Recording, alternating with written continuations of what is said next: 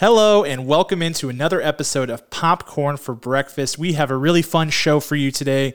We are reviewing an Oscar contender and Regina King's directorial debut, One Night in Miami, which is available on Prime Video. We are also going to get you all caught up on what's popping, including big news for you Harry Potter fans out there. And we are going to wrap up the show with our Schoolyard pick of movies we would like to vacation to. Let's do it.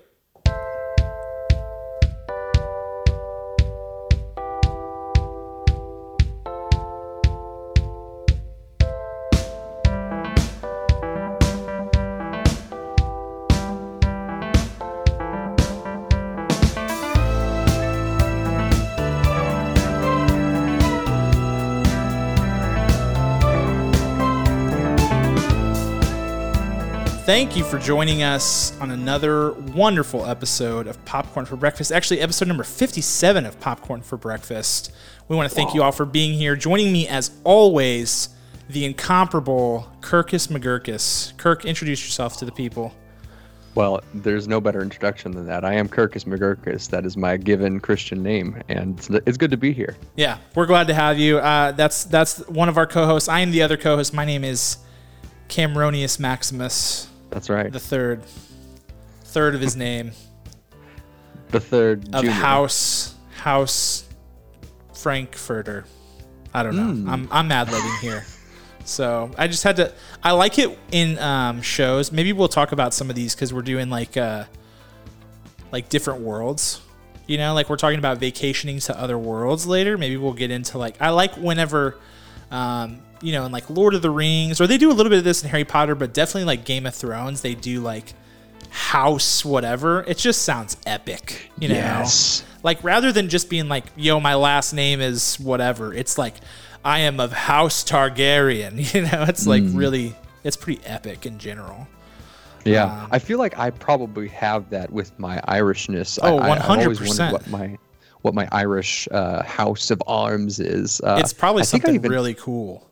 I bet it is, man. I think I even found it this is morbid, on a funeral I went to, that they had like this Irish like quilt on the wall in the basement of this church for whatever random reason, and I think it was on there, but I have no idea what it is. I've forgotten it, but I would love to know. If you know my ancestry out there, listeners, please let me know. I would love to know.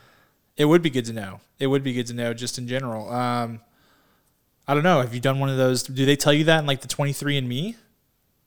I've not done 23andMe. However, my granddad, on my dad's side, he is a fanatic of Ancestry.com. Oh, is he? Fanatic. He lives and breathes and eats it. So I should just text him. Just say, hey, what's our House of Cards seal from the Ireland? You know? Do we have a crest? Do we have anything cool I could get like tattooed onto me? You know, just like hit me with all the deets, Grandpa. That'd be sick. That would help us with our creating our movies and our scripts. Right. You and I could go on a wild goose chase to find my ancestors and see if I have any relatives in Ireland, and go to Ireland and have an excuse to peruse across Ireland and watch Irish movies. And I digress. Yes, it would be great. It would be truly great. So anyway, I don't know what got us on that. But so the reason we're doing the different worlds today, this is, you know how they have all these bizarre like national holidays that I'm like, or like National Day. I shouldn't say holidays. They have like these National Day of whatever you can think of. Like there's a million of them. Today, Disney Parks, like the first thing I saw this morning, I hopped onto Twitter and Disney Parks was like, today is National Planning a Vacation Day. I was like, what? Or like Vacation Planning Day. And I was like, all right, that's got to go in the podcast. And the reason for that is we cannot really plan vacations right now. I mean, you can, but like you're braver than me if you are someone who does this. It's scary stuff. Because like, who knows what's going to happen? I mean, things are looking good, but we've had a rough year, so let's not count our chickens before they hatch here. Let's be overly cautious and highly cautiously optimistic. So what that means for me is I'm not planning any vacations anytime soon. No. But the movies watching a movie is kind of like taking a vacation. And sometimes you watch a movie and you're like, man, I would really love to travel there. That would be really cool. So at least I am. I don't know about you, but this will give us the opportunity to kind of like power rank those places we would like to go. So, I'm down for that. So we're definitely doing that. It's going to be a lot of fun. In my mind, it breaks the Matrix because it's like, wait, have you seen those people who have found like the scenes that things were shot in, like at a movie? Yes. Like they take like a screenshot, like a little 5x7, and they find the exact frame and they hold it up against it in real life. I just don't know, like that yeah, there's dedication. an Instagram account that does that. My sister-in-law sent that to me. It's very cool.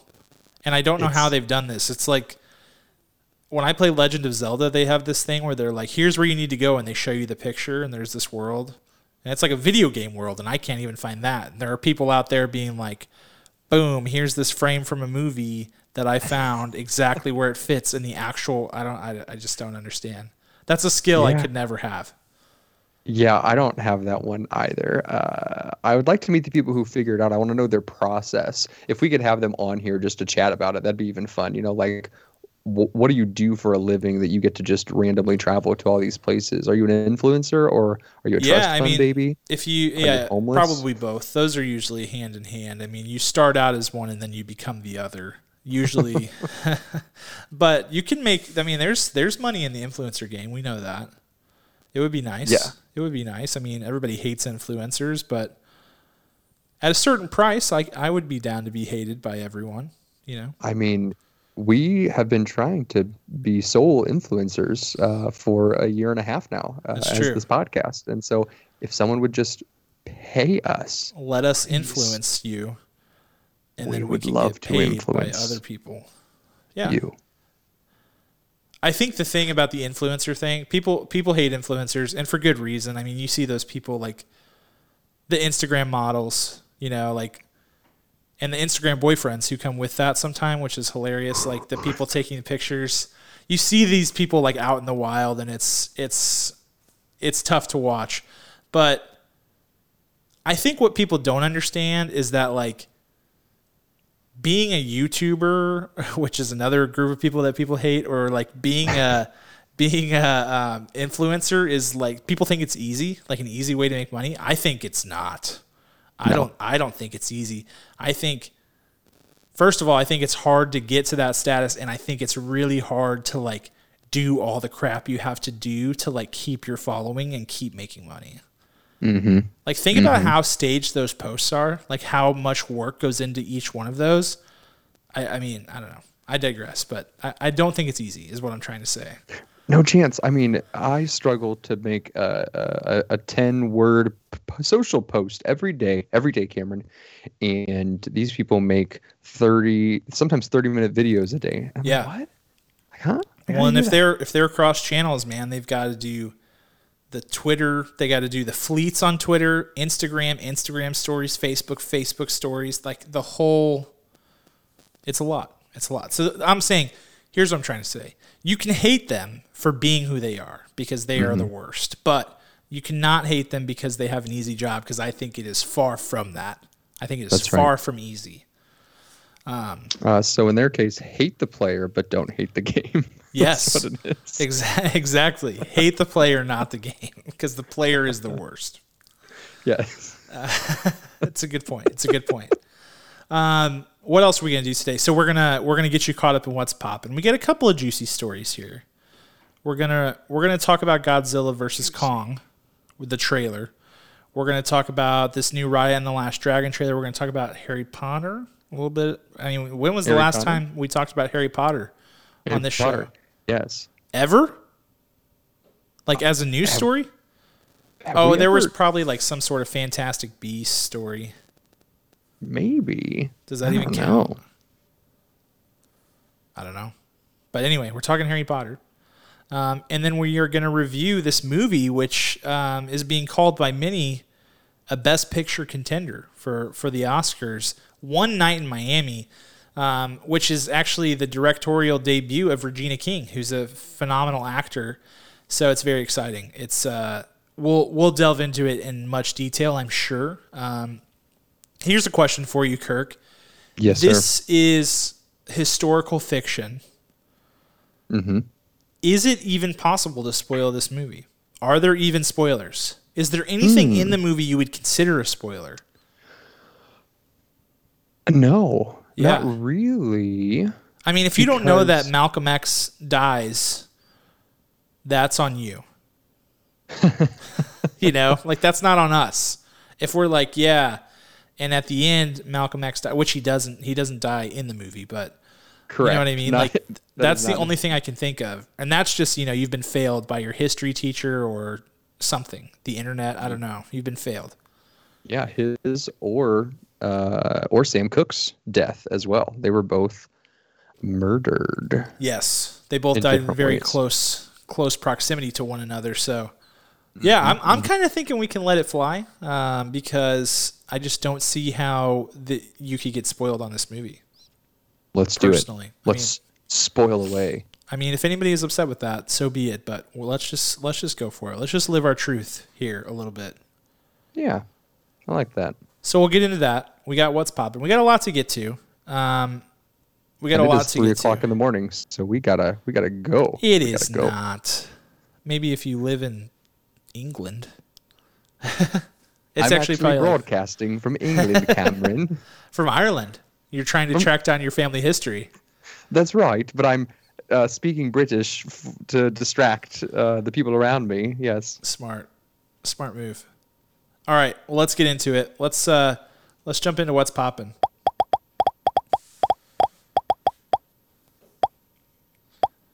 All right, Kirk. I hate to have to do this week after week, but here we are once again, and let's just rip the Band-Aid off. We got more movie delays. And one of them is a whopper, and one that really is a tough pill to swallow, and that is No Time to Die. Once again, delayed until October 8th of this year. Yes. There he is. You need to we need to take that James Bond Funko Pop and perform some sort of ritual sacrifice to get this movie moved up, because this is getting outrageous. You know what I did the other night? I started to watch Road to Perdition. I've never watched it before. I don't know why. I love gangster movies of all kinds, and Daniel Craig is the bad guy in that. So that's where I'm getting my Daniel Craig fix right now. Road to Perdition with Tom Hanks, directed by Sam Mendes. This is just terrible. This news, So help me out. When was the original release date? Was the original release date like April of 2020? Yes. Or was it November? No.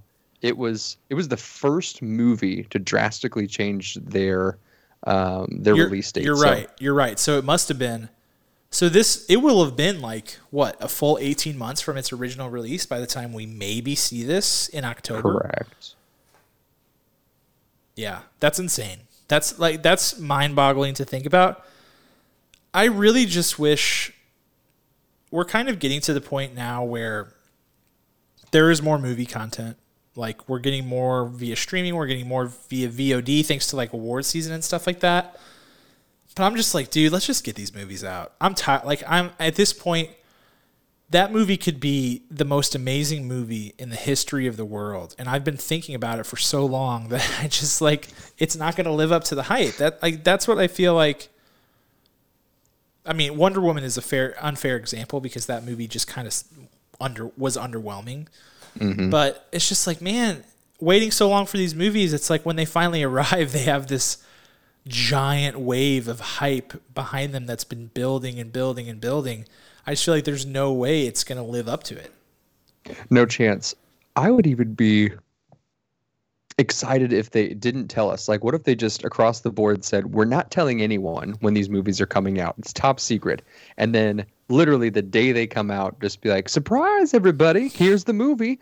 And they tell you to go stream it somewhere. They tell you to hit the movie theaters. I would be elated because guess what? No one's going anywhere. Right. So if you say, go to the movie theater tonight, you'll be able to because there's nothing else to do. There's nothing else to do. So it's a good point that you're not going to live up to. Just throw it at me. Surprise me. Yeah, I mean, being it's coming October 8th, who does that help? It's not like anybody's like, oh, buddy, old pal, I'm going to buy my tickets tonight. Like, you can't even do that. So what is the point? Like, just wait until like a month before and be like, all right, guys, things are looking great. We're gonna pull the trigger. I mean, it's just sitting there waiting to go. So It's like Morbius. Okay, so Morbius is another one of these. Let me read the full list of things that have been delayed this week. Do it. So we already talked about No Time to Die. The King's Man, which is the third. It's the third movie in the Kingsman franchise, but it's a prequel. That Disney pushed that one back to August 20th of this year. Ghostbusters Afterlife, which is Jason Reitman's crack at that franchise, which looks pretty interesting, has been pushed to November 11th, Armistice Day. And Morbius has been pushed again. It had already been pushed, I think, like 2 weeks ago to October. And now it's been pushed again to January of next year, 2022. And Uncharted, starring Tom Holland, Sony's big video game movie, is pushed to February 11th of 2022. Yeah. So it's like those later dates that I'm like, that's arbitrary. That means nothing to me. And, you know, as often as they've changed, like what's even the point? What's even the point of that? But some of these movies too, I'm like not expecting Morbius to be super great. Maybe that's just me being cynical, but I'm just not.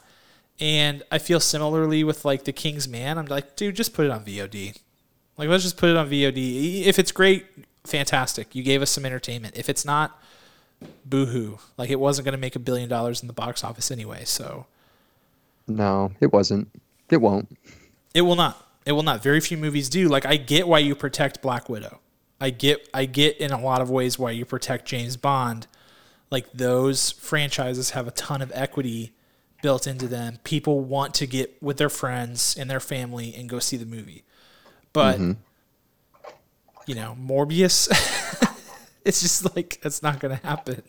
It's not going to happen. Morbius, Schmorbius. No one cares. Sorry, Jared. Lame-o. Wow. Now you're just being hateful. We are getting a movie with Jared Leto this week. The Little Things with Denzel Washington, Rami Malek, and Jared Leto. That comes out on Friday. Speaking of movies I don't expect to be very good, I've got a sneaking suspicion about that one.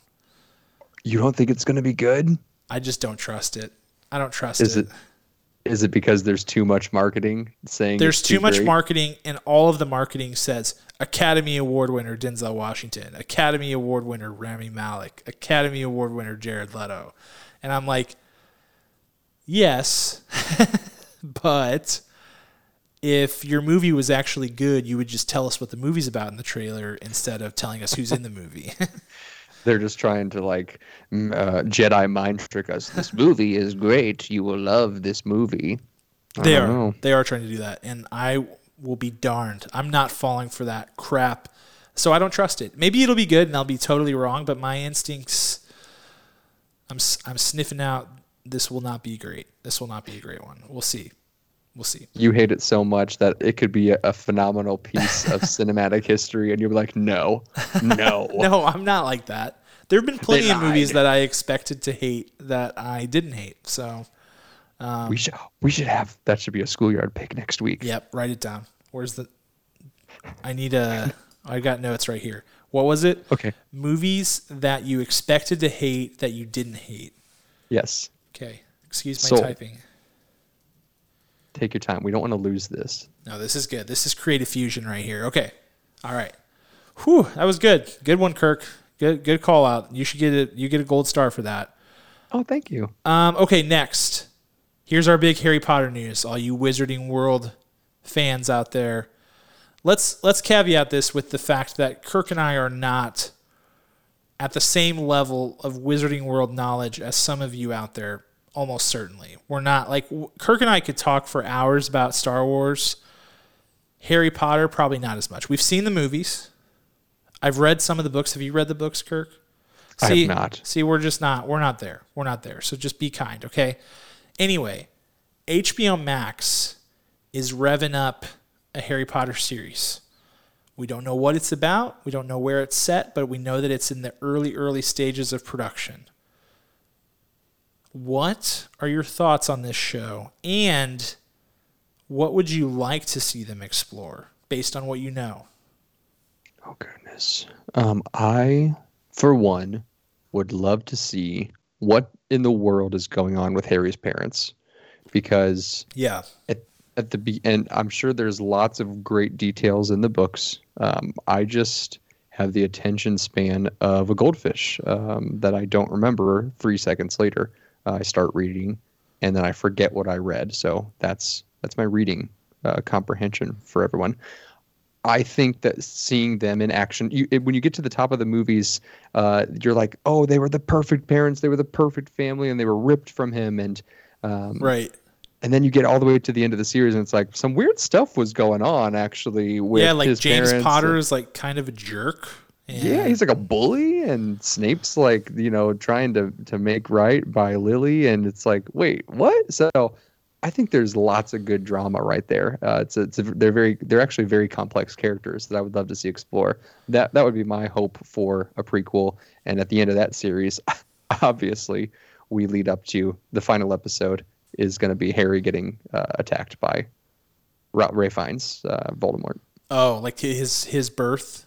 And Absolutely. Yeah. That could be cool. We just kind of back into it. That's where my head was at too. Just like, I would love a series with Snape as the protagonist, like a young Snape, and it's all like through his point of view. That would be cool. We got some good comments on social. People were talking a little bit about Voldemort's upbringing. Tom Riddle. That would be cool. That was Melissa who said that. That was a good comment. Yeah. And then we got some other comments that were like down the Harry Potter rabbit hole, where I'm like, I know nothing about that, but I bet it's awesome, and I can't wait for your dreams to be realized. I have been in the position where, as a super fan of something has gotten adapted into the show, like The Mandalorian, and I know that feeling of giddiness. I do not get that for the Harry Potter, but I am so happy for everyone who does. I'm sure they're just ecstatic, especially because, and I don't know where, like, what do you call Harry Potter fans? Do they have a name? Potheads? That should be their name. If it's not, that should be their name. But I think you nailed it. They've been calling themselves potheads for over a decade now. Yeah, that's a good one. If they're not, that's a missed opportunity, and they should be ashamed of themselves. But I don't know where they stand on the Fantastic Beasts series, but it is underwhelming, and I think that is being generous, because the first movie is just okay, and it's like the world building movie. Yeah. And the second movie is just not good at all. And now you're replacing Johnny Depp with Mads Mikkelsen. It's like, this is not off to a good start. We should just forget it. Let's just forget about it. Let's just act like it didn't happen. Maybe we run it back in like 10 years or something, Yeah, just like, how the entire 2010s were, just reboot everything. Yeah, so I mean, just reboot it. It's never too early. They're like talking about rebooting Pirates of the Caribbean. They're like, you don't have to wait for the dust to settle. You can just be like, that sucked. Let's go. Let's try again. I mean, look at what Marvel did with after the Amazing Spider-Man series. Like Sony gave Andrew Garfield 2 movies. And then the deal went down with Disney, and it was like, boom, we have a new Spider-Man. Like, nothing even happened. So my heart still hurts. But yes, they did. They certainly did. Yeah. They're going to make it right, Kirk. They're going to do right by us. It's going to be great. Soon. It's going to be great. Okay, next. Godzilla versus Kong. This movie, it was moved up, actually. They moved it up, which is like the first time that's happened since ever in the history of this pandemic. And it's one of the Warner movies that is going to release on HBO Max and in theaters simultaneously. And actually, so here's something hilarious. I just read this right before we came on. So they moved it up to March 26th. And they're like, this is going to be one of the first big movies to like go to theaters and on HBO Max at the same time. Then they moved it back 5 days from that date. 5 days. They were like, it's it's going to come out March 26th, and now it comes out March 31st. I was like, that is a bad sign. Does that not throw up huge red flags? Like, what do you need the 5 days for? I have to know. Oh, it's like, was there like an intern that messed up the weeks? Like, what's Seriously, the purpose? I'm seriously like, here, let me get my calendar out. What day of the week is that? March 26th was a Friday. March 31st is a Wednesday. That is a weird date to release a movie. It's giving me like Cats vibes. You know, whenever Cats went to theaters and they were like, all right, this version's good enough to go to theaters, but when we're done with like the full version, we're going to send that to you guys. And then you can just like swap 2 them weeks out. later, we're going to redistribute, spend thousands and thousands of dollars. This is like when you're in college and you're like, oh crap, that's due tomorrow. And you're like, okay. What am I going to do? You email your professor. Oh my gosh, Professor so-and-so, I am so sorry. My mom got in a car accident this weekend, and it was terrible. She's fine, thank God, but we're still at the hospital. I left my computer at home. I couldn't do it. Give me like, let's call it 3 more days to knock this out. That's what this is. That is what this is. I am concerned at the level of lies you told to get through college. I mean, let's be honest, Kirk. I am a prolific liar.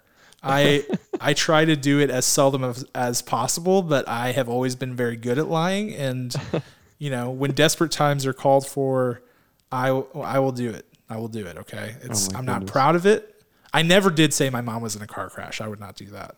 Okay, good. That's good. But your dad was a whole nother story. One time I said there was a tornado because there was a tornado warning in my county, and I had to get to class, and I didn't want to go to class, and I sent my professor an email and was like, there's a tornado warning and it's getting wild and I don't want to, I'm not going to risk it. I was like, I'll do the homework online. And he was like, okay, that's fine. It was total lie. So one more digression, man. How easy would it be? Like, oh man, I'm so sorry, professor. My Wi-Fi is down in 2020. I can't come. Right. You let could. me know. Let me know what I can do. Thanks. Bye. Be like, hey, the whole neighborhood's out. It's the Hunger Games out here. Like yes. People are turning on each other. It's like that episode of Twilight Zone, monsters on Mulberry Street or whatever. Yeah. Yeah. Maple Street. There are monsters on Maple Street. Yeah. Where like weird things start happening and the people start killing each other. Yeah. Yeah, that would work. I think that would work. People would believe that. If all the internet in my neighborhood went out, it would be chaos. I can guarantee it. Oh yeah. I need a panic room. Jodie Foster style. Dude, yes. I think we've talked about panic rooms on this podcast. I'm a huge fan of the concept. I would love to have one. Same. Lead enforced walls, endless snacks, non-perishables, obviously. Speaking of Jared Leto, he's in that stinking movie with Jodie Foster and Forrest Whitaker. Yep. Man, he's we are way off the track now. Where were we? Godzilla versus Kong. Godzilla versus Kong. Okay, we're back. Whew. That was tough. All right. Rapid trailer reaction. We got this on Sunday. Today is Tuesday, date of recording. What's your reaction to this trailer, Kirk? I need to know all of it. You know what we should have done? We should have recorded ourselves watching the trailer because you would have just gotten 2.5 minutes of me laughing at the whole thing. Oh, like, it was terrible. I don't know what it is, man. Godzilla just... I'm speechless.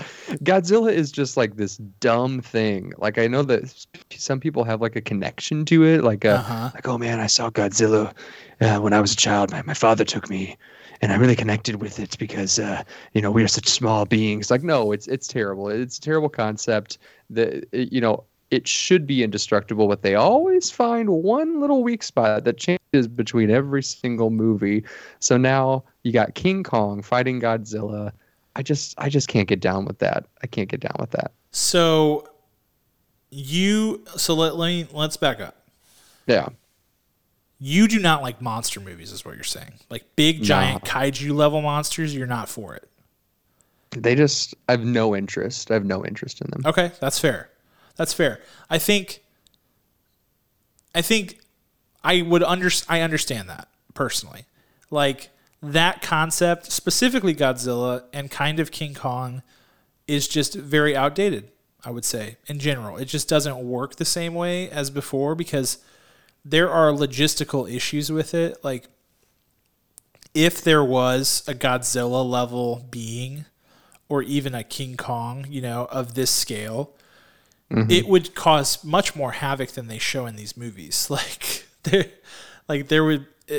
thing can like stomp out skyscrapers and stuff like that. So it's just hard to reconcile that with like the modern age of movies where like even things that are way out there have to be logical enough to where you can go, okay, yeah, I'm tracking. You know what I mean? Like that's just where we are in terms of our entertainment. Like it can be crazy, but it's got to make sense. And I think it's very hard to make monster movies make sense these days. All that being said, I really liked the Gareth Edwards Godzilla, the first one that they made recently, because it felt like they waited long enough to show the monster in the movie. They did a good job of like just showing his tail, just showing his feet. Like they built out a decent storyline. Like I thought it was really well done.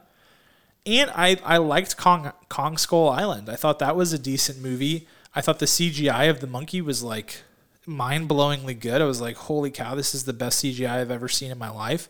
And I thought the story was decent. I mean, as decent as it can be for what it is. Now, I know like Godzilla King of Monsters was terrible. And this trailer does not look great. I will agree with you on that. Thank you. But what I don't agree with, like, I can see why you would be anti-monster movies, but I can still get hyped for a monster movie if it's done correctly, I guess is what I'm trying to say. Sure. And I would say that I'm not anti-King Kong. I will say that. Okay, you're anti-Godzilla. Okay, that's fair. Anti-Godzilla. Peter Jackson's 2005 King Kong with Naomi Watts and I think Adrian Brody. Jack Black. I mean, say what you want. That was some cutting edge CGI. I believe you could watch that movie today and still see some pretty fantastic shots of Kong. It was a well-structured story. You saw that Kong was just this, he was wronged. He was just living his own life and people came in and just destroyed his land and just wanted to collect him, right? Godzilla is just straight up evil and impossible to destroy. Like King Kong has a heart. That's where I'm coming from. Well, like in that Matthew Broderick Godzilla movie. Godzilla 2000. No, before Godzilla 2000. There was Godzilla, and then there was Godzilla 2000. That's right. In that one, which I watched countless times as a child, the thing with Godzilla was that all of her unborn children were underneath the city. And that's why she was raging. So once they figured that out, it was like, no problem. Yes. They're like, oh, we get it. We got it. Okay. This is why you're mad. You're just a mom. Sure. Yeah. Here's a question. Have you seen Kong Skull Island? I have. Okay. Yes. Is the King, I don't remember the Peter Jackson one very well. I saw it probably like in 2005 when it came out. Is the Kong in Skull Island like way bigger than the Kong in that Peter Jackson movie? Because the Kong in Skull Island is huge. Like he is eye level with helicopters punching them out of the sky like they're nothing. He's like as big as an island, basically. So I would say he's probably smaller. He's still big. At one point, they strap Kong up in a big movie theater, and he's the entire height. He's like on a stage, and he's like chained up, arms and feet spread across, and he like all the way to the top of the proscenium stage, which I would guess maybe is like 80 feet in that theater. But you're right. I think Kong Skull Island is probably 600 feet. He's like at least 300 feet tall. He's 630 feet tall, the height of the Gateway Arch, I believe is what the accurate. Which is probably, they probably scaled him up because they knew they were building to this Godzilla movie, and Godzilla is like ginormous. Back to the trailer. I think the trailer, like, I think they make these trailers somewhat bad sometimes because they're appealing to a very specific type of consumer. Like, the Michael Bay type of consumer, which is fine. Everybody has their own thing. If movies to you are just like big flashes, loud noises, shooting guns and things like that, like all power to you. That's fine. But that's what I think they make these kind of movie trailers for, is like that group of people. And so I'm like, it's hard to gauge how good the movie actually is. But my biggest problem with this trailer is that I feel like I know exactly what's going to happen in this movie. Absolutely. Absolutely. Like, so it's going to start off as Godzilla. Like, here's my theory. And if you're like one of these people who doesn't want spoilers, like you want to avoid it, just skip ahead like 3 minutes and we'll probably be done talking about this. But I think it's going to be Godzilla comes back to wherever, San Francisco, wherever he feels like wrecking stuff. Mm-hmm. They're like, hey, they call up like Samuel L. Jackson and whoever is like, or whoever's still alive from Kong Skull Island. I don't know. Maybe like whoever, I don't even know who's out there. Michael Fassbender, somebody, or Tom Hiddleston. Tom Hiddleston was in that movie. And they're like, let's get Kong to fight Godzilla, right? And so they start duking it out. Well, then there's like some nerd scientist guy who's like, I created something to fight Godzilla. It's going to be Mechagodzilla, and he's going to come in and try to kill the other Godzilla. And then Kong and Godzilla are going to have to team up to fight Mechagodzilla, because you can't have one of them win. You know what I mean? Like, that's what's going to happen. There are some hints at Mechagodzilla being a thing. And there's a snot-nosed nerd scientist guy with like a loading screen behind him. And I'm like, yeah, I mean, this is for sure what's going down. Like that, like, can't fool me on this. I know exactly what's happening. I just want them to bring Jack Black into the mix and be like, I was frozen in time, because he's like in like the 1940s King Kong. Yes. And since this is present day, I wanted to be like, I was frozen in a block of ice, just and like, I am back. Into the Kongverse, you know, just like open all of the multiverse up, because they had John C. Reilly in Kong Skull Island as like the crazy guy who was like stuck on that island following the Vietnam War or whatever. Yep. He'd be great to have back. You know, those two together would be just a laser show of hilarious antics. Yes. Yeah. Here's the heights. I just looked up the heights. Peter Jackson's King Kong, 25 feet, not 80. Okay. Just a bit off, but in the ballpark, you know, you were sub 100. And Kong Skull Island, 104 feet was its scale. BS. BS. That thing was, I mean, just huge. They come over they're like playing the like classic Vietnam War movie music. They've got all these choppers, and he is eye level batting these things out of the sky like it's nothing. There is no way. There's no way. 104 feet. That's a joke. That is a joke. And like Godzilla, that means he's got to be a similar height. He's like, these skyscrapers are like up to his heel. I mean, they're like, you know what I mean? Like he's huge. Thank you. I don't get it. Anyway. Oh, it's in meters. How dare these people? How dare we as Americans have a different system of measure? That's just dumb. It's just dumb. God. I can't. Let's just convert everything. Meters, all that stuff makes way more sense. Feet and yards is just so arbitrary.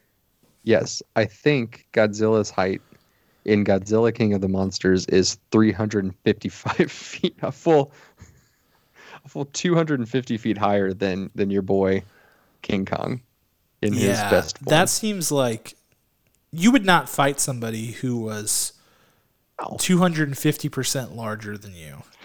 No. So something there is messed up. I don't know. Anyway, that's enough of Kong. So you're Kong versus Godzilla. You're saying it's going to be a stinker.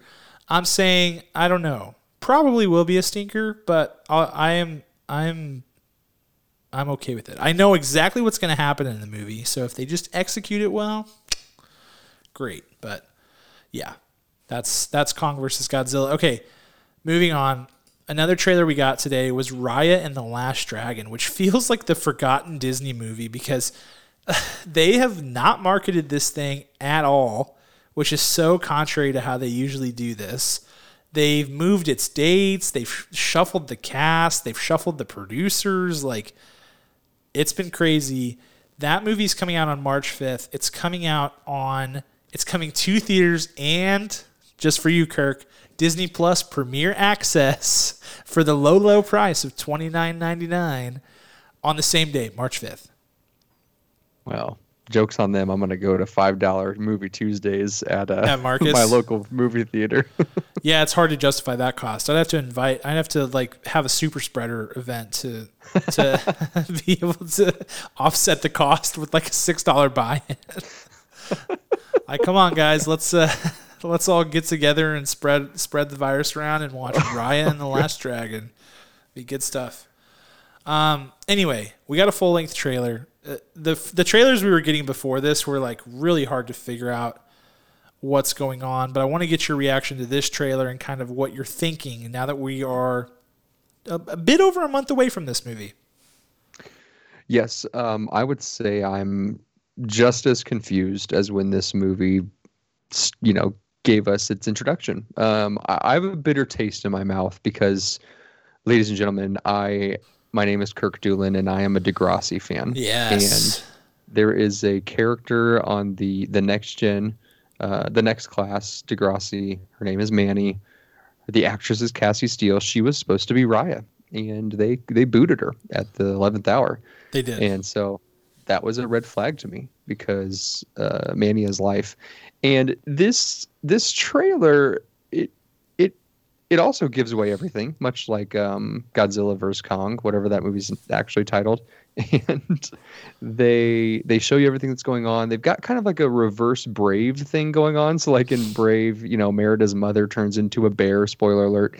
In this one, the dragon turns into a person to be like a human guidance counselor to Raya. I don't know. Yes, the dragon has the ability to turn into a human.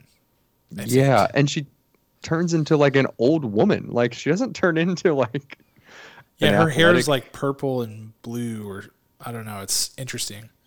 Yeah. If you can turn into a human, you should just be like in perfect physical form. She just like turns into an old lady, and it's like, well, that doesn't help Raya and her quest. What? Well, she says she's a bad dragon, so maybe she's bad at all things that dragons can do. I don't know. I think if I had the choice between, if I didn't have any family ties or anything like that, and I had the choice between being a dragon who could speak and do all kinds of dragon things and being human, I would probably choose being a dragon, to be honest.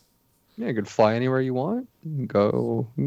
No one would mess with you. Yeah, I agree. Light things on fire. I mean, this movie's just weird, Cam. I don't know how to put it. It's just weird. So what do you think about this? It's a good point. I mean, I think it's hard to get a grasp on what's going on here. I think it's hard, like, basically what the plot will be. It feels very much like many Disney movies we've seen. There is some sort of adventurer and some sort of like weird offbeat character, and they have to settle their differences and accomplish a goal. Like that's pretty much the formula. But it is hard to know like what exactly is going to go down, what they're trying to get at in this movie. And I don't know. So here's what I'll say. I think the artwork looks great. I think it looks like there's tons of different colors, tons of different textures. Like they're not just staying in one place that looks one way. Like there's a lot going on, which is cool.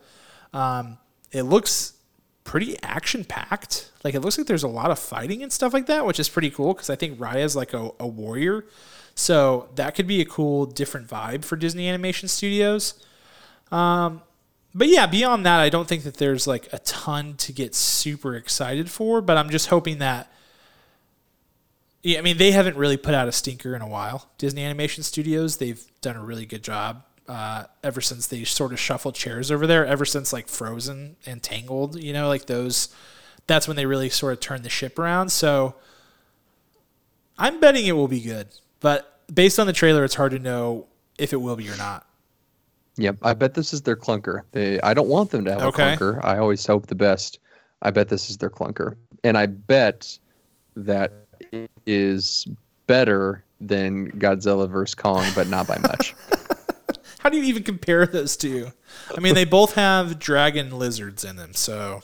Precisely. I'm anti-dragon. I'm claiming my stance right now. Yeah, you are harshly anti-reptile, Kirk, and that is a little disturbing. I didn't know that about you, but here we are, and this is where we've come to. But you're anti-Godzilla. You're anti this furry dragon thing from Raya and the Last Dragon. I mean, where does it end, Kirk?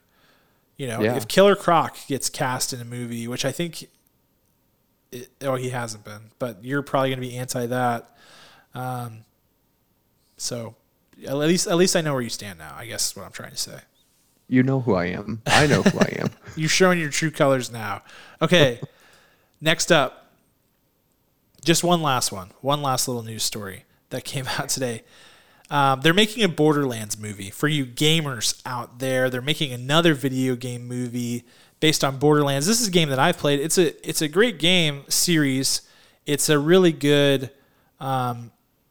first person shooter that you can play like cooperatively, like couch co-op. So it's fun for that. But kind of a convoluted plot. It's like basically like a space heist, I guess, kind of like.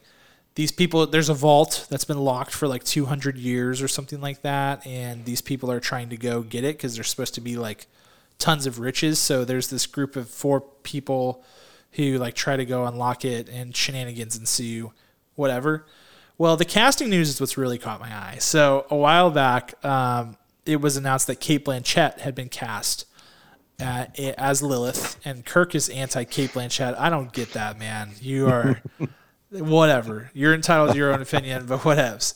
So I was like, oh, that's an interesting. I'm just a hater. That's an interesting choice, Cate Blanchett in a video game movie. She'll honestly take any role. She's been in good movies, crappy movies. She's just like whatevs. Everybody like Nick Cage. She just says yes. Yeah, everybody needs a paycheck, right? And she just is like, I'm an actor. I'm just gonna act. It doesn't matter what it is. Well, today they announced that another member of this group of 4 is Kevin Hart. Kevin Hart has been cast. So out of this group of 4 like main characters, the only ones we know are Cate Blanchett and Kevin Hart, and I am so perplexed by this casting. I'm just like, what are we doing? What is happening? Okay, I'll tell you. I am also a hater on this. This is the hate episode featuring Kirk's all of his hate. I always don't like video game movies because they never work out. They're almost always bad. I mean, there's like no, I can't even think of one good video game movie. But when you described that game, like honestly, the name of the game sounds kind of dumb. I'll say that, Borderlands, like it's too vague. But when you were describing it, I was like, that sounds pretty cool. Like, tell me more. Like, I'm in on this plot for the first time in all the video game movies. So Yeah, I mean, it's a decent plot. I mean, I think it's great for a video game. But that's the thing that people don't understand is like, and maybe it's just like they're just trying to make money. They're not really trying to make a franchise. But the plots in video games don't have to be movie plots. Like they just have to literally get you from one objective to the next. And so there's lots of things that you can do in a video game that just do not withstand. Like, they just do not hold up whenever you put them in a movie. I just don't know when people are going to realize that. I guess when people stop buying tickets to see these movies. This project is just odd. So there's that casting. There's the fact that Eli Roth is directing this. Are you familiar with Eli Roth? He's a horror director, like a pretty well-known one. I am just like, what is happening? What is happening? And Kevin Hart and Cate Blanchett is must see. I don't care how you feel about either of those, but both of them on screen together is like, I'm for sure showing up for that. Yeah, I mean, I love Kevin Hart. The combination of everything here is just it's very odd. Again, I'm speechless. So let's pull up Eli Roth.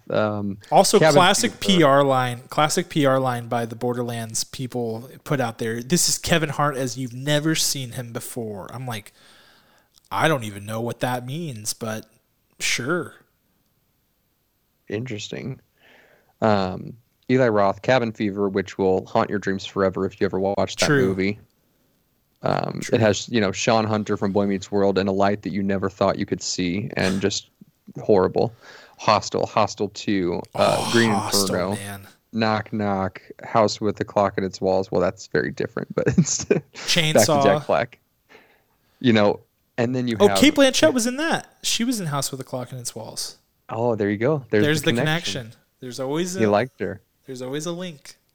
Yeah, that's going to be bonkers to see them together acting on screen. That matchup, I'm very intrigued. I will see this movie, even if it has a terrible trailer. I got to see this. It will probably be bad because all video game movies are bad. Maybe Tom Holland is the messiah of video game movies. Maybe he will be the one to change everything.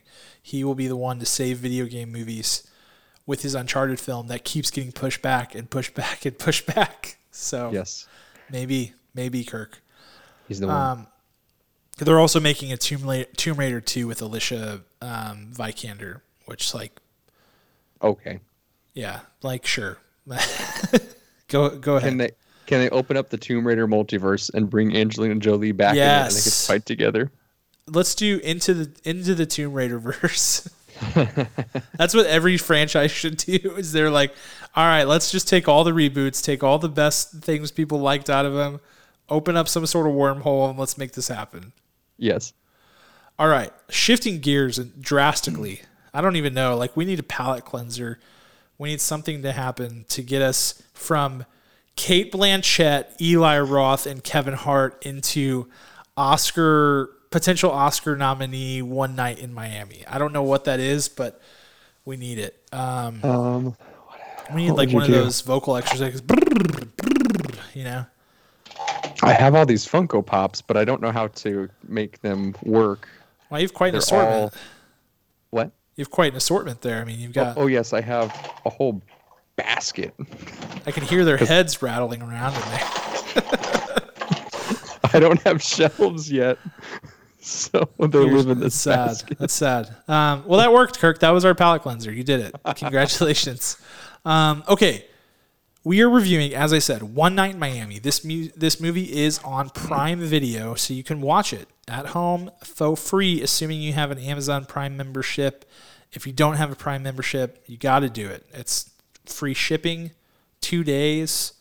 You get all kinds of stuff. And Jeff Bezos already knows everything about you, so don't be worried about privacy or anything. He knows it. It's already done. It doesn't even matter. So Prime Video, you can watch it there. And Kirk is going to synopsis this lovely film for us. Yes, I am. Fire away.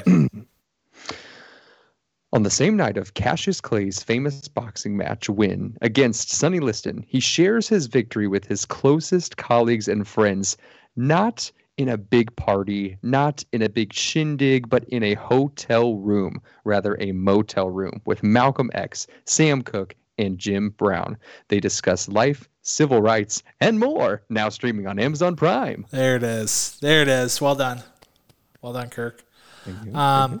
Yeah, good synopsis. I think worth noting, this movie is historical fiction in the sense that it is inspired by true events, but the whole thing is imagining what a conversation between these four people would be like, knowing that they were connected and were all together at one point.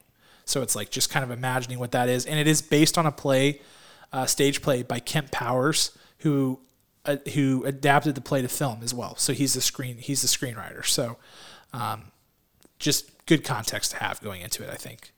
Yes. Cool. Yes. Well, let's jump into our superlatives. Let's go with the Oscar goes to. Kirk, who are you giving your Oscar to? This was a tough choice, very tough choice. This was very hard because when you first turn this movie on, you're like, oh, that's the obvious choice. X, Y, Z. L and L P. There's four. I couldn't think of a fourth letter. Son of a gun. This was very hard for me, but as I dissected the movie, as I watched it all the way through, I have to go with Aldous Hodge, who plays Jim Brown. Great choice.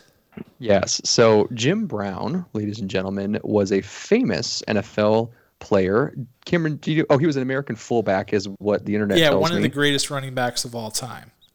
For the Cleveland Browns. Yes. And he could have broken 1 billion more records.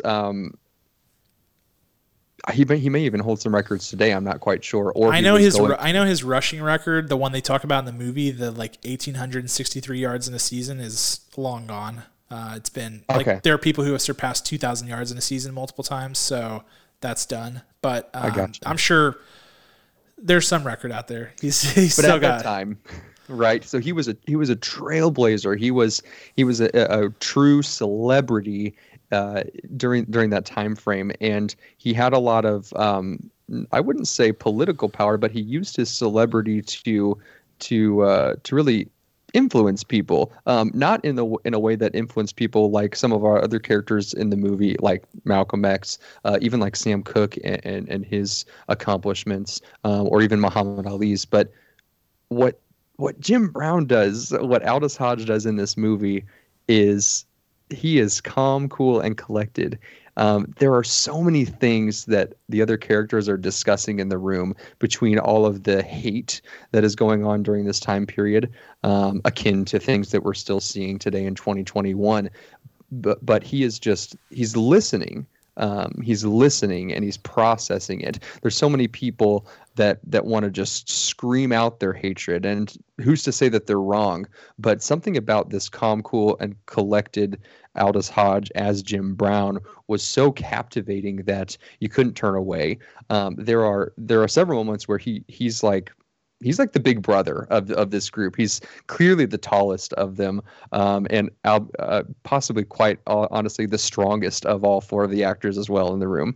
And he's really just kind of directing them, guiding them, kind of mentoring them. And I'm not quite sure if he was the oldest one in the room too, as far as historically. There's a good chance that he was, but this character, this representation, this characterization of Jim Brown really caught my eye and is very different from the other performances that I had to give the Oscar to Mr. Aldous Hodge. Yeah, I think it's a great choice. These four gentlemen who act in this movie all do a stellar job. I think that's worth noting. Like unless Kirk and I choose opposite pairs, there will be some people who are like left out.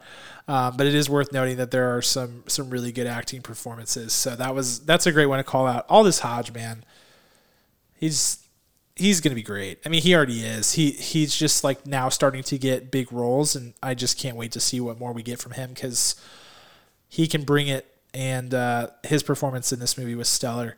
For my Oscar, I went with Leslie Odom Jr., who plays Sam Cooke. Man, what can this guy not do? His voice, he has one of the most beautiful voices I've ever heard in my life. The dude is incredible.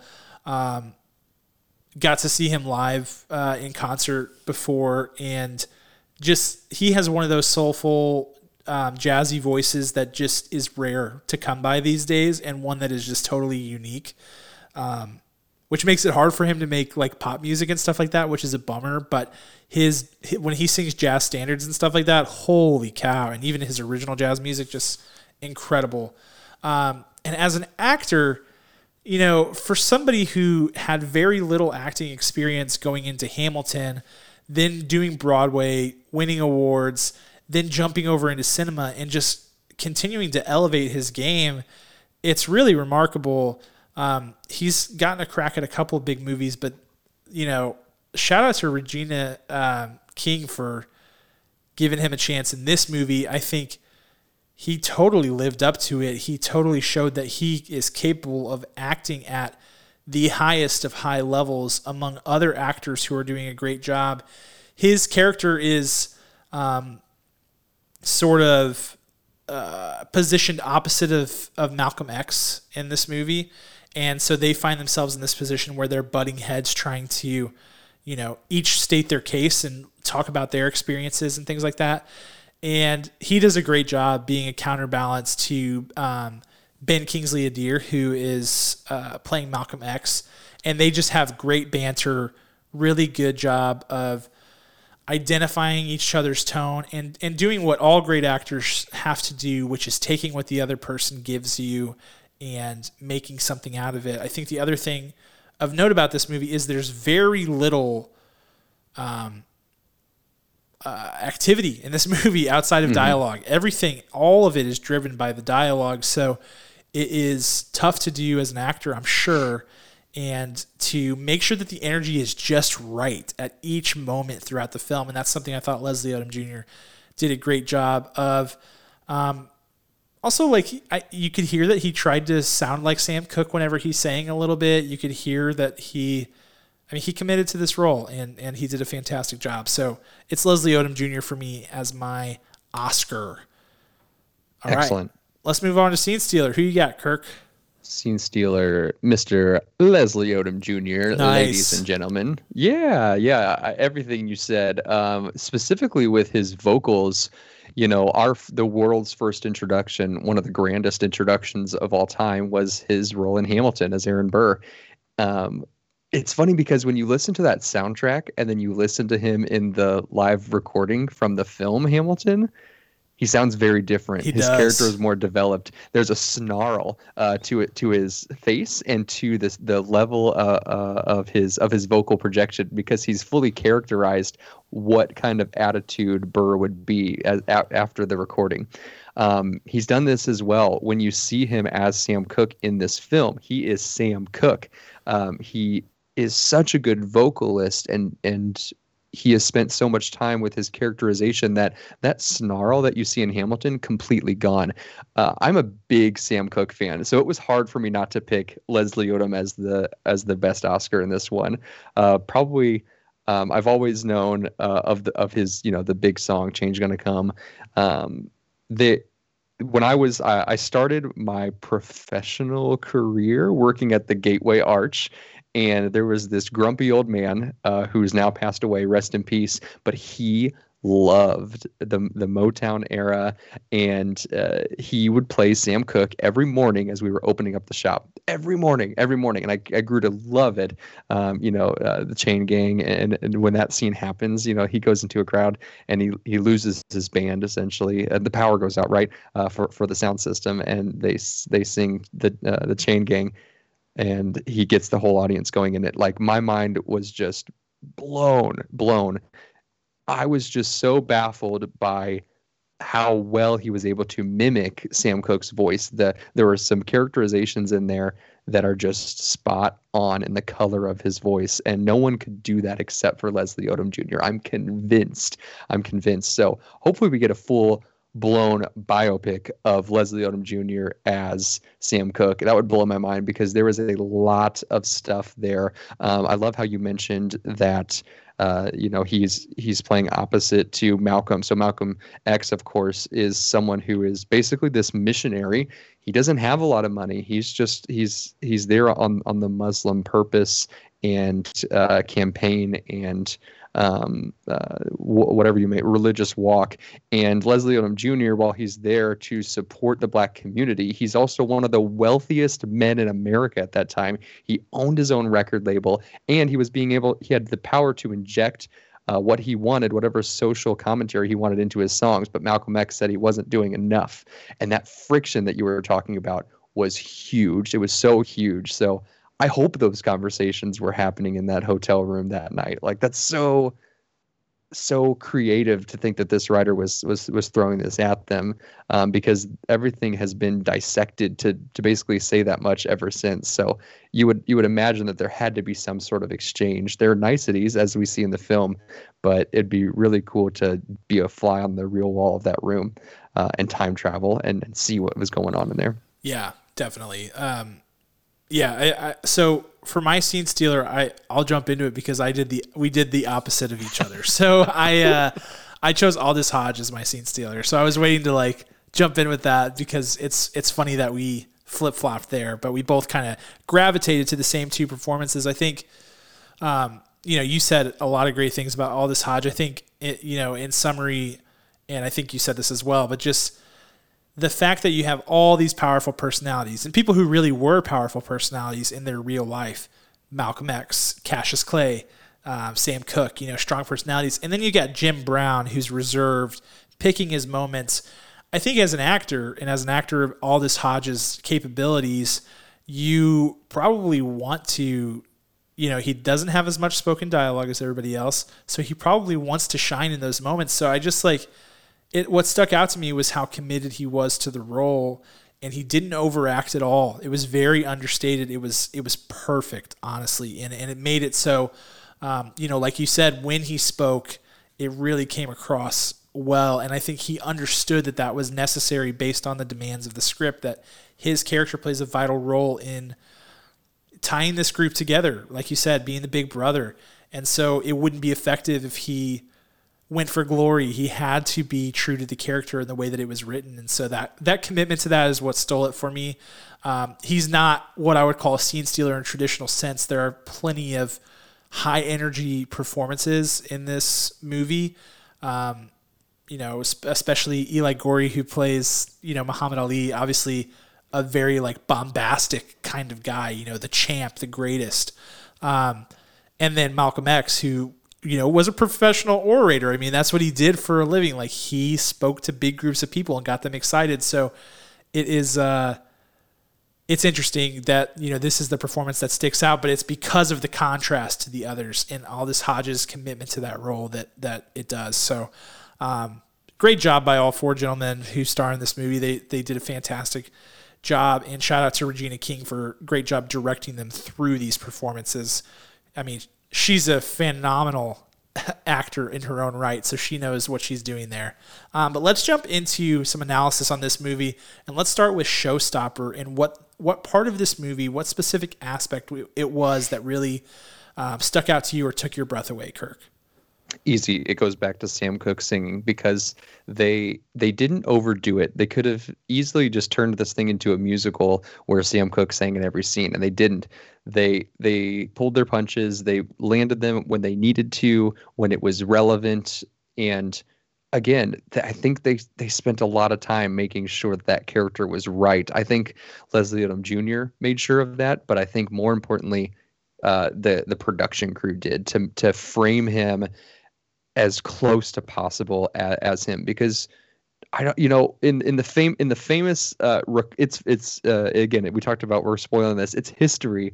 There's a famous scene, they did this in Will Smith's Ali back in 2001, whenever it came out, when Cassius Clay wins that boxing match. He shouts out to Sam Cooke and he calls him over to him as the press is surrounding him. I think he says, "Who's more prettier than us?" and "Who's beautiful?" And they're hyping each other up.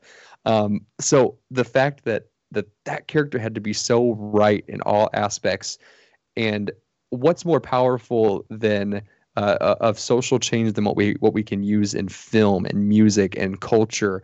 We shape our culture by kind of marking it with the artists of the time, and so using Sam Cooke's music and his songs in the various ways that they did. That was the showstopper for me, and most clearly there were two moments of that. Definitely when he sings "Chain Gang," when he makes the whole crowd be his backup and his instrumental for him, because he has no band, he has no sound system.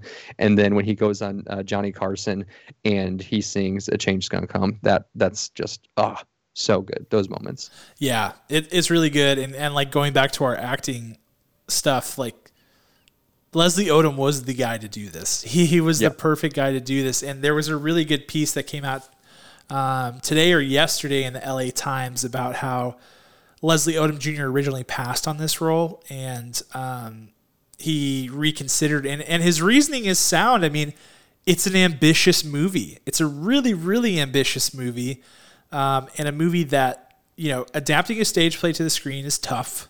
It's tough to do it effectively. We've talked about it before.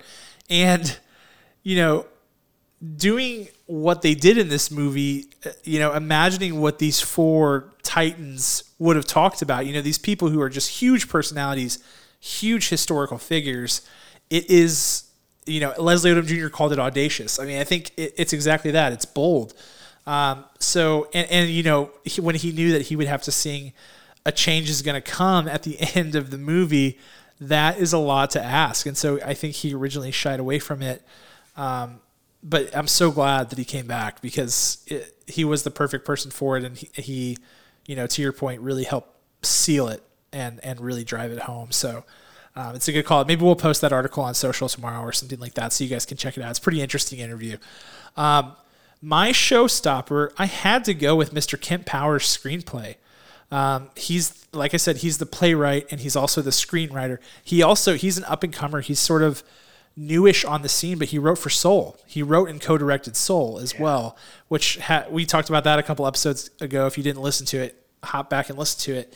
A really thoughtful movie, Soul, and just incredibly thoughtful. And his approach was totally the same here. I would describe it as nothing less than completely thoughtful. Like I was just talking about, when you're imagining these conversations, you have to be responsible in doing so. You have to be as true as you can possibly be to what we know about these people to make it not irresponsible. And I think something that we talked about when we talked about the trial of the Chicago 7, people criticize Aaron Sorkin sometimes for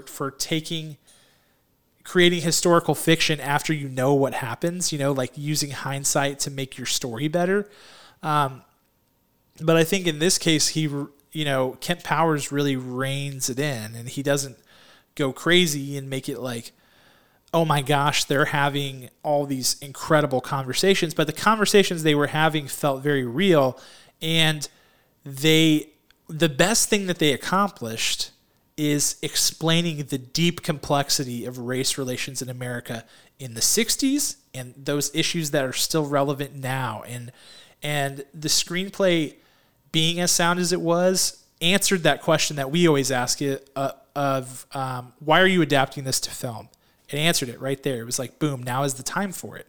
It needs to be seen by mass audiences. There are things happening that were happening in the 60s that are still happening now. There are conversations that people are still having.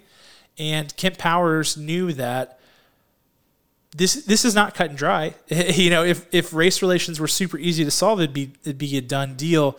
There is a high level of complexity, and everybody has a different viewpoint based on where they were raised, and that was perfectly shown through Sam Cooke and Malcolm X, seeing things differently, but still being close. I mean, it's beautifully written. It really is. It's beautifully written.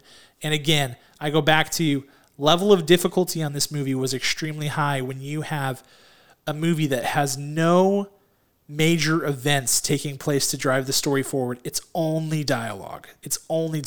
So I thought to do that and keep people's attention for a 2-hour plus movie, bravo. Just incredible. Yeah, you're right. The main event, the main action of the movie happens at the start. We have the fight. The fight, yeah, that's it. There it is, right there, and then the rest is really just the characters, the people articulating where they're at in life at that time. And if you're like, nah, I'm not much of a talky guy, reconsider. It does take place in mostly one location. There's probably 6 locations altogether that they travel to. Very, very intelligently done too, as they travel. But reconsider for sure. This definitely doesn't lose momentum at any point. Yeah, 100% agree. I think. Well, yeah, let's jump into director's shoes because I have more to add there, but I 100% agree. Like, if you're someone who's like, it's just dialogue, pass. Like, I don't want that to be lost. Like, it is all dialogue, but it's really well executed. But isn't life all a dialogue, Cameron? Yes, it is. That's what I have to say to them. Yeah, I mean, yeah, exactly. It sure is, and that's why we love this stuff. Okay, let's go into director's shoes. What notes do you have for our new director on the scene, Regina King? Miss Regina King, stellar debut performance as director. Bravo. I would say that very similar to... So the easiest thing to compare this to is the most recent film that was also a stage play that is akin to these. So, of course, we had Ma Rainey's Black Bottom, which honestly did not really feel like it was an adapted stage play. That could have been, if that was written today, I'd have been like, all right, look at this movie that was compiled. But if we look back at the other one in the cycle from August Wilson, Fences, also directed, starred Denzel Washington. Fences felt like it was adapted from a stage play. 100%. And this one does too. Like, and maybe people can't notice it unless they're big theater goers or they've been to the theater enough times to kind of know the tricks of the theater, to know how you guide your audience through a story on a stage. And that's what this felt like a lot of the time. But I'm a big theater guy, so it didn't give me. I wasn't like, "Ooh, I see you." It was just familiar, so I Yeah. knew what they were doing with their storytelling, and obviously it was easy for them to tell it like that because of, I'm sure, the original stage directions.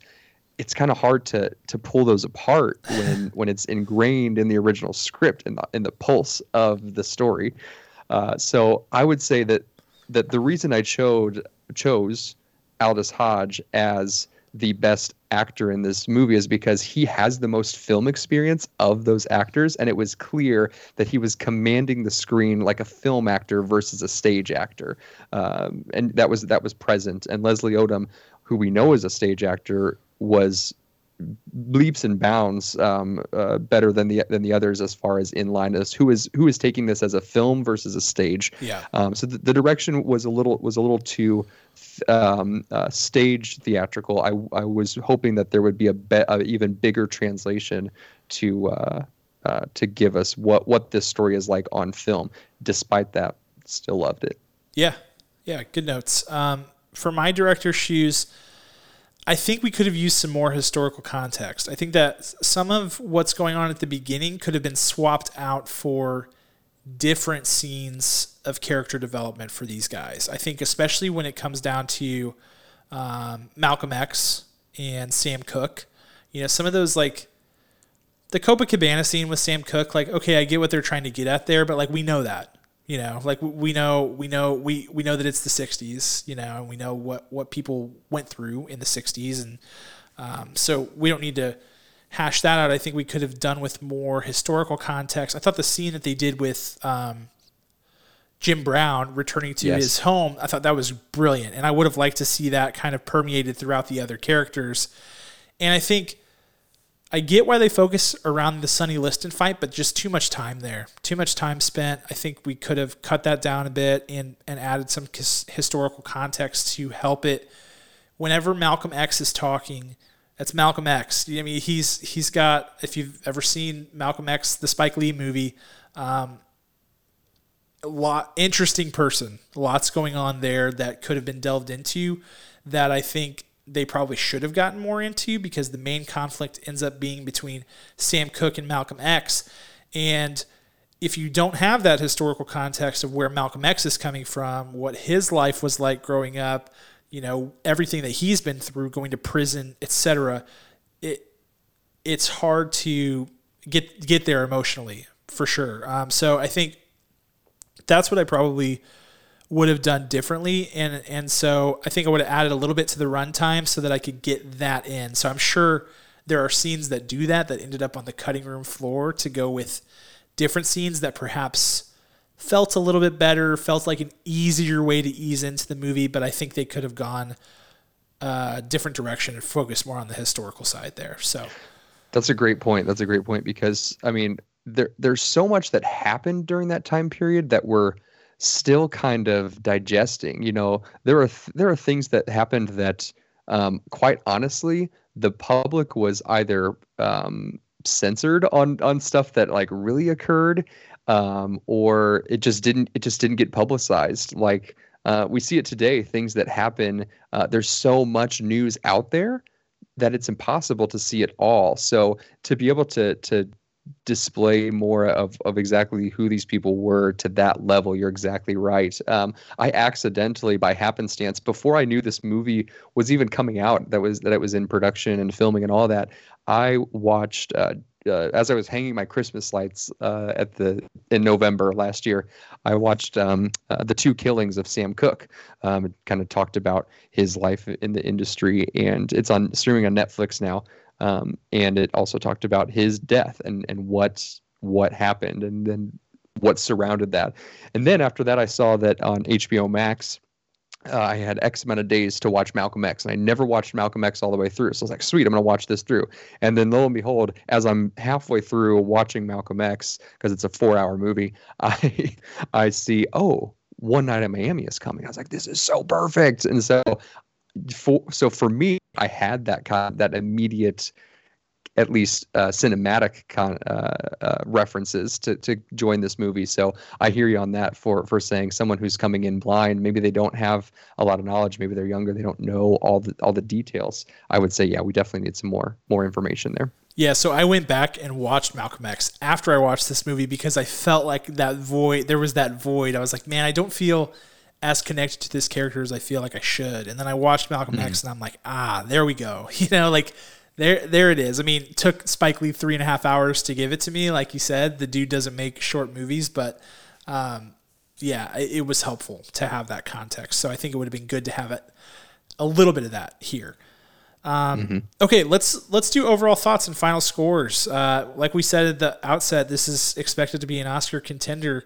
Let's see where we land on it.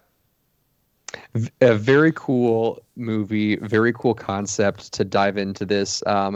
Because it's a stage play, it's very also easy to compare it to the $1 Million Quartet, which that was an actual full-blown musical on Broadway, had lots of success, and there was this famous photo of Elvis Presley, Johnny Cash, Carl Perkins, and now I have to look it up. And Jerry Lee Lewis. So they're sitting at a piano. They all happen to be at Sun Record Studios sometime in the late 50s, right before this happened in the early 60s. And so that show very similarly was about what life was like to them. They now obviously very different. Those are 4 white men, and they still talked about race during that time though, and they actually talk about women's rights during that time, during that show as well. So each show is very different in its own right. So it was really neat to see this coming out, and it's so frustrating because it was going to go on. It was going to debut in 2020 and COVID destroyed that. So I really hope that when Broadway opens back up, this thing can shine. And I really think I really think it will. So this movie, big Oscar contender. I think it's got a lot of weight. I think it's got a lot of power to really sweep some stuff. I'm going to go with 9.5 kernels out of 10. Yeah, great score. Love it. Man, I had a hard time scoring this movie. It was just, I knew it was high, but I was just like, where am I landing on? I thought Regina King did an impeccably great job for a first-time director. I mean, she's got a bright future in directing. I can't wait to see what else she's got coming. I think her and Kent Powers matching up on this was just, they made music, and it was excellent. I think there are some things from an executional standpoint I would have done differently that I delved into in director's shoes, but overall, I mean, I think if this doesn't get nominated for Best Picture, I'd be shocked. I think it's one of my favorite movies from this Oscar cycle, and really well done. I'm actually eager to watch it again because I feel like there is more to delve into there. So I'm giving it an 8.9 out of 10. I thought it was really excellent. I expect to see some acting nominations for sure, and I wouldn't be surprised if we got. I mean, definitely would be surprised if it didn't get nominated for Best Picture, I should say, and I wouldn't be surprised if any of these guys took home an acting award. So, and maybe an adapted screenplay. I don't know. There is definitely Oscar award potential for this movie. It was very, very good. Awesome. All right. Well, that's One Night in Miami. Like I said, it's available on Amazon Prime, so be sure to check that out. Bum your parents' password, whatever you have to do to be able to watch it. It's a good one, and it's just very thoughtful. And I think we both scored it very highly. So if you agree with us, then you'll enjoy it. But let's shift gears again abruptly. Like I mentioned at the outset, today is National Planning a Vacation. Oh yeah, do the palate cleanser with all that nonsense. Today is National Vacation Planning Day. Yes. So it got us thinking, sometimes you watch a movie and you think, I would like to go there. I would like to disappear into that movie and live there or vacation there, or at least visit for a time. So let's dive into that. We're going to do our Schoolyard pick of movies or places from movies that you would like to vacation to. And I get to kick us off here. Okay. This is tough. There are a lot of good options, surprisingly. I think number one on my list is going to have to be Willy Wonka's Chocolate Factory. That's number one. And I'm talking the Gene Wilder Willy Wonka Chocolate Factory. Yes. That scene, the pure imagination scene with Gene Wilder, is one of the greatest scenes in the history of film. It is so good. It is masterful.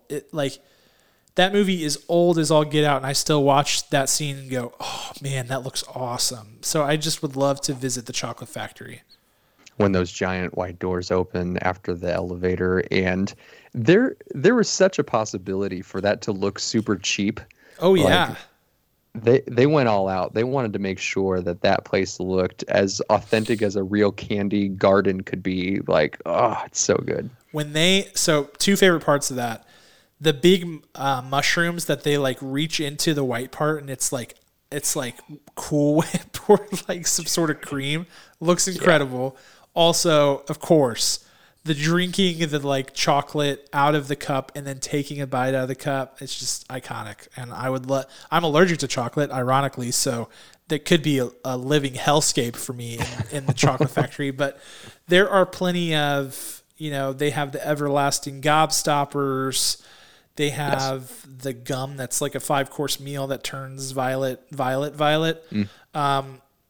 So, I mean, there's just lots of options there. I could stay away from, I'm not going to go Augustus Gloop and fall into the chocolate river, but I'll get my fill of other things. Excellent. I'm going to go with,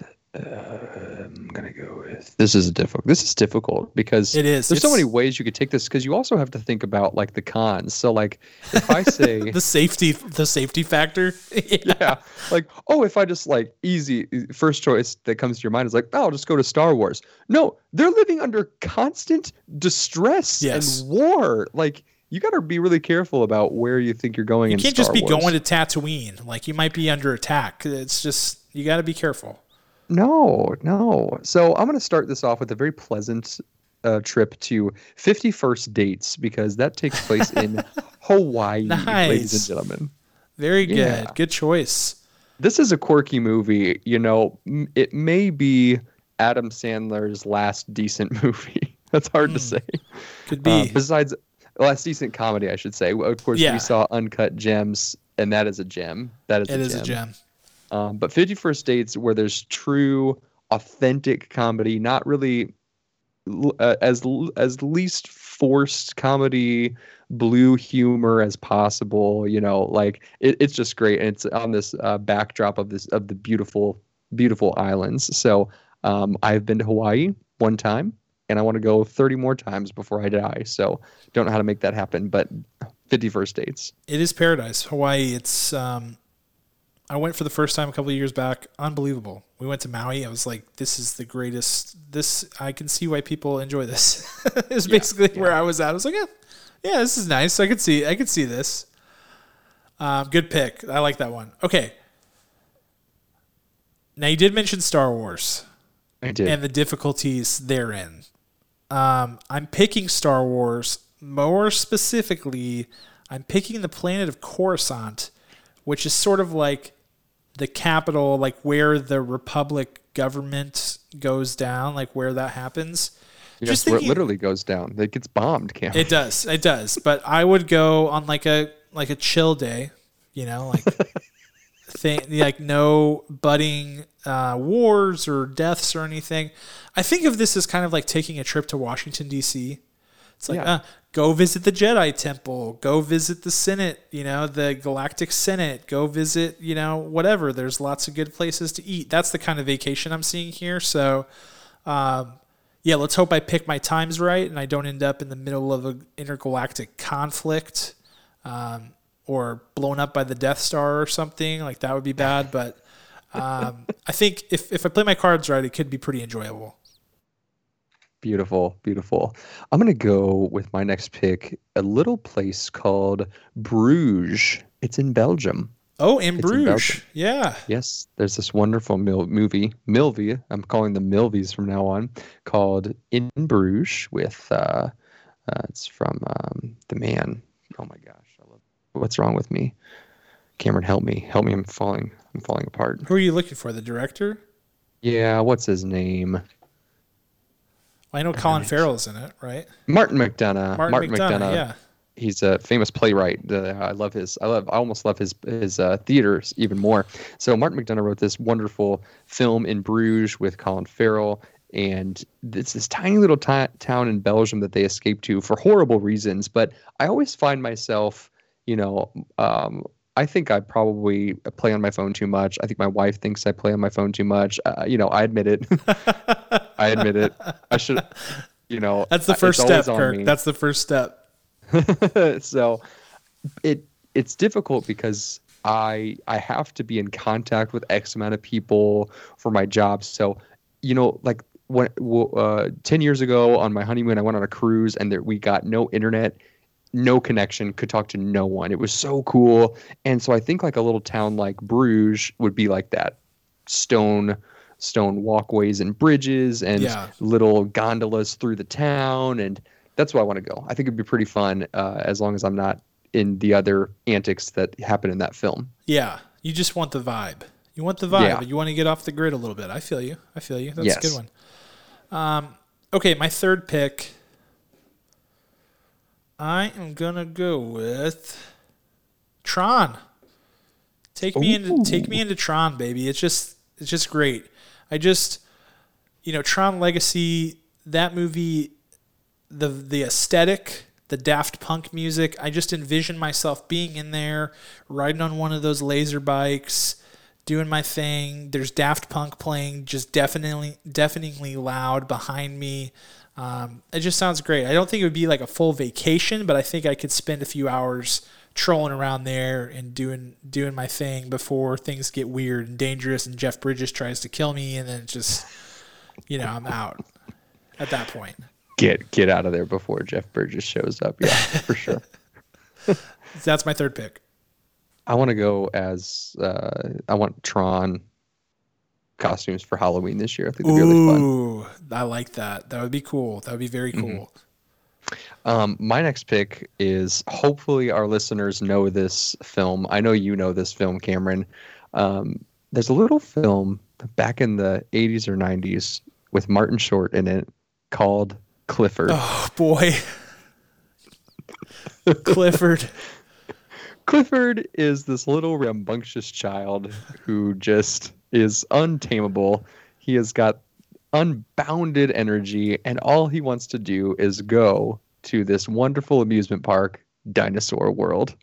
And I, too, wish to go to this amusement park because it looks like a blast. Like, there's some horrifying elements of it before, like, the destruction of all that's going on. But, man, I think it'd be killer to be able to go inside Dinosaur World from Clifford. That movie scarred me for life. I watched it at way too young an age, as I often did, because I was the baby in the family. So I often was forced to watch movies that were definitely should not have been shown to me at the age that I was shown it. And that movie scared me so bad. The scene I'm remembering, and it's all a blur probably because for psychological defense mechanism purposes, I've blocked much of it out. But I feel like there's a scene with him, he falls asleep on the airplane and has a dream about Dinosaur World or something like that. Yeah, and that's just it scarred me for life. So no, I do not want to go to Dinosaur World, though I'm sure it's great. Good call. Wow, what a deep cut, Kirk. That was that was deep. Okay, man, I'm down to some really tough ones here. It's hard because I don't want to leave really good ones on the board. Okay, I'll take an easy one. You're not going to pick this one anyway because you're not a Lord of the Rings guy. I'm taking Lord of the Rings, but I want to go to either the Shire, which is where the hobbits live, Hobbiton, or Rivendell, which is where the elves live. Rivendell is a little stuffy, a little bit highbrow, maybe a little too formal for me, but it seems just serene and beautiful. The Shire feels nice, quiet. There's, you can grab a pint, chill out with all the little hobbit people. There's grassy hills, there's strawberries and cream. I mean, it looks like a lot of fun. but I think it could get boring over time. So it's like it's between those two places, but definitely not Mordor. Probably not Gondor because it's always going down at Gondor. Right. So yeah, those would be my top picks from the Lord of the Rings Middle Earth universe. Okay. I see you. I'm gonna have to pick, and don't hate me for this. I won't. You might hate me for this. I won't. I'm just gonna pick La La Land. Ooh, that's a great pick. Thank you. Specifically, the world of La La Land, right? So like we've got LA, I want to get to the Griffith Observatory like badly. You know, I'm a big Rebel Without a Cause fan, and I would say 50% of the action in that movie takes place in the observatory, and then you've got La La Land and just the wonderful world of color and dance and the love letter to that city there. And so I want to be that. I want to be in the specific world of La La Land that Damien Chazelle, I'm going to call him Shaz, created. So Damien Chazelle, yes. That's a great pick. I love that movie so hard. It's great. Love it. My fifth pick, we're really down to it now. I am going to go with the world from the Lego movie. Yes. Because there are like all of these different realms that are based on like the different Legos you can buy. So this is kind of a hack because you could like go to like basically the Middle Earth. You can go to like the city, and everything's just very colorful and everything is awesome, as they say in that movie. I think it would be so fun. I play the Lego video games with my wife all the time. We love them. They're so fun. So I think I would really enjoy just trolling around the Lego world for a little bit. Maybe I could even become like a little Lego minifigure while I'm there. That would be cool, just to kind of live that life for a little bit. Yeah. So that's a good pick, I think, for me. I think I would really enjoy it, probably more than most. I love that. Am I my last one then? Is it me? Yeah, final pick. All right, final pick. I got to go with, I'm not a big, I would say I'm not a big period piece kind of guy, but this show, this masterpiece show, Downton Abbey, was really, it really hooked me, man. It really, I was against it for a long time. I finished episode 1 and I told Aubrey, I'm like, yeah, hit to go to the next episode. Let's see what this has going on. And so specifically, we're talking about movies, but they did come out with a movie, so it is eligible. So I want to go to the castle. Thank you. Thank you. I want to go to the castle at Downton Abbey. So it looks beautiful. Place. I haven't watched the show. I should. It's it's the oppositional defiance disorder, Kirk, but that's right. It looks just absolutely beautiful. Yeah, I would love to go there as long as I still get like butlers and servants and. Well, yeah, I mean that's a given. I think you would automatically adopt a really great accent. Right. Every conversation you had, you'd be dropping little, double entendres, little little quips here and there that are buried in passive aggressive statements. I mean, I think that all comes with the territory. His handkerchief in his tea. Exactly that. That all comes with it. That's all in the package. Yes, yeah, got to go there. Love it. Any honorable mentions, Kirk? Anything you were considering that you didn't pick? I've got a few. Yeah, I've got a couple. I did have Star Wars on my list. I have Couples Retreat because I think. I think they're at Sandals. Yeah, Sandals, yep. I've got The Proposal because I love that rom-com, and I think it would be fascinating to be in Alaska during its 30-day of light only stretch. Yes. Aubrey, my wife, has mentioned that sounds miserable, and I just think it'd be really cool. I don't know why. And then I also had X2. I want to go to, or any of the X-Men. I want to go to the X-Men, like Xavier School of Extraordinary Children. Gifted, yeah. I want to go. I want to go to the mansion. I want to go to the school. Yeah, that's the X Mansion, man. That's a good pick. I did not have that. I don't know. That's a big miss. My one superhero one that I had was Xandar from Guardians of the Galaxy. Looks really cool. I thought about Gotham City, but man, that place is dangerous. I mean, just so dangerous. I would love to meet Bruce Wayne, but outside of that, I'm not trying to get gunned down in the streets. That's basically like going to downtown St. Louis, like it's just, that's bad news. Sad but true. Okay. The Oasis from Ready Player One, that's pretty cool. I got a lot of video game ones like Wreck-It Ralph. That would be super fun. The Wizarding World, barring I don't want to get killed by Death Eaters or anything, but if I could just like stroll around Hogwarts and fly on a hippogriff or something, that would be pretty dope. And then I think that's all of them. Oh no, last one. This is one that I really considered picking. It's kind of an obscure pick. There was a movie called Brooklyn starring Saoirse Ronan. It's this really romantic film. Man, I wanted to dissolve into that movie. I saw it in theaters. I was just like, please envelop me into your essence. I want to live in this era. It's just such a beautiful movie, such a beautiful production design. Yeah. I loved that movie, so I would take that.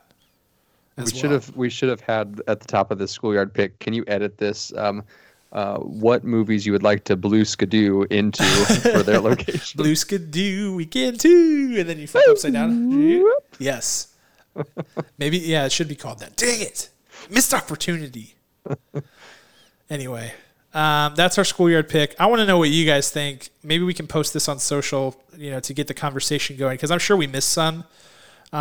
We undoubtedly missed some. This was a tough one to pick for, so I would like to hear. I mean, don't say Blade Runner. That's just scary. It falls into the Gotham City category. I thought about that one too, and then I was like, that's a hard pass. But yeah, let us know what you're thinking. I'm sure there are some fun ones out there. And that's going to be it for our show. If you guys have been watching WandaVision, check out our new YouTube series called Spilled Popcorn. You can catch it on YouTube. You can subscribe to our channel there. We are doing episode deep dives into that show. We are caught up with the show, and there's a new episode of WandaVision dropping on Friday, which means a new episode of Spilled Popcorn will drop next Monday with all of our thoughts on it. We are having tons of fun with that series. We're going to continue to do it for more shows after this, so definitely be sure to check that out. You can find it on our social, or just go to YouTube, type in Popcorn for Breakfast, and subscribe to our channel. We get into a lot there. Hey, I saw an interview on that topic. Paul Bettany was on a movie podcast called Lights Camera Pod that Barstool has, and he was saying that there is one thing in this show that has been kept completely under wraps. Nobody has leaked it. It's not out there on Reddit or anything. It's the appearance of a surprise character. He referred to him as a he. He said it's somebody he's wanted to act with for a really long time, and he thinks it's going to blow people's minds when he shows up. He also said that he thinks that this show, when it ends, will have people's minds blown, and it will make people rethink the way they see the MCU. That is what he said. Oh my gosh. Oh my gosh. Who did I say? So our predictions were that Doctor Strange makes Doctor Strange. Sense. I think that would be a good one. I still think that prediction is intact with him saying that, because he called him a he. I looked it up. I don't know that Paul Bettany and Benedict Cumberbatch were ever on screen together. Yeah. And so I'm thinking that could work. Maybe in Infinity War they were, but I don't think they were. I mean, if they're in the same scene, they were definitely not in the same. Well, because in Infinity War, scene. He goes to space. Benedict Cumberbatch goes to space with Tony Stark before Vision ever gets pulled into it. Right. Even if they're, obviously they're in the same battle, but he's not there. He's not there. What if it's Christian Bale? What? Gore the God Killer? That's right. They're just going to roll him in there? Man, that would be wild. Yeah. Maybe. I don't know, man. All bets are off, but I'm officially hyped after that tease that he gave. We'll speculate more on Spilled Popcorn. Of course. I couldn't contain myself. Yes, we will speculate like crazy. So if you're watching, first of all, if you're not watching WandaVision, shame on you. Go to Disney Plus, watch it. Okay, it's fun. It's really off to a great start. Then watch Spilled Popcorn so you can get all the deets, all of our deep dives, all of our notes, and we'll continue to follow that series along. Other than that, we'll be back with another episode next week. We don't know what we're reviewing yet. We'll keep you guys posted on social. Till that time, be sure to keep an eye on our social. We want to give a special thanks to our executive producer, Ryan Spriggs. We want to give a special thanks to our band Rhetoric, who created our original music that you hear every single time, and that's fading up right now. It's been a lot of fun. We will talk to you guys next week. See ya.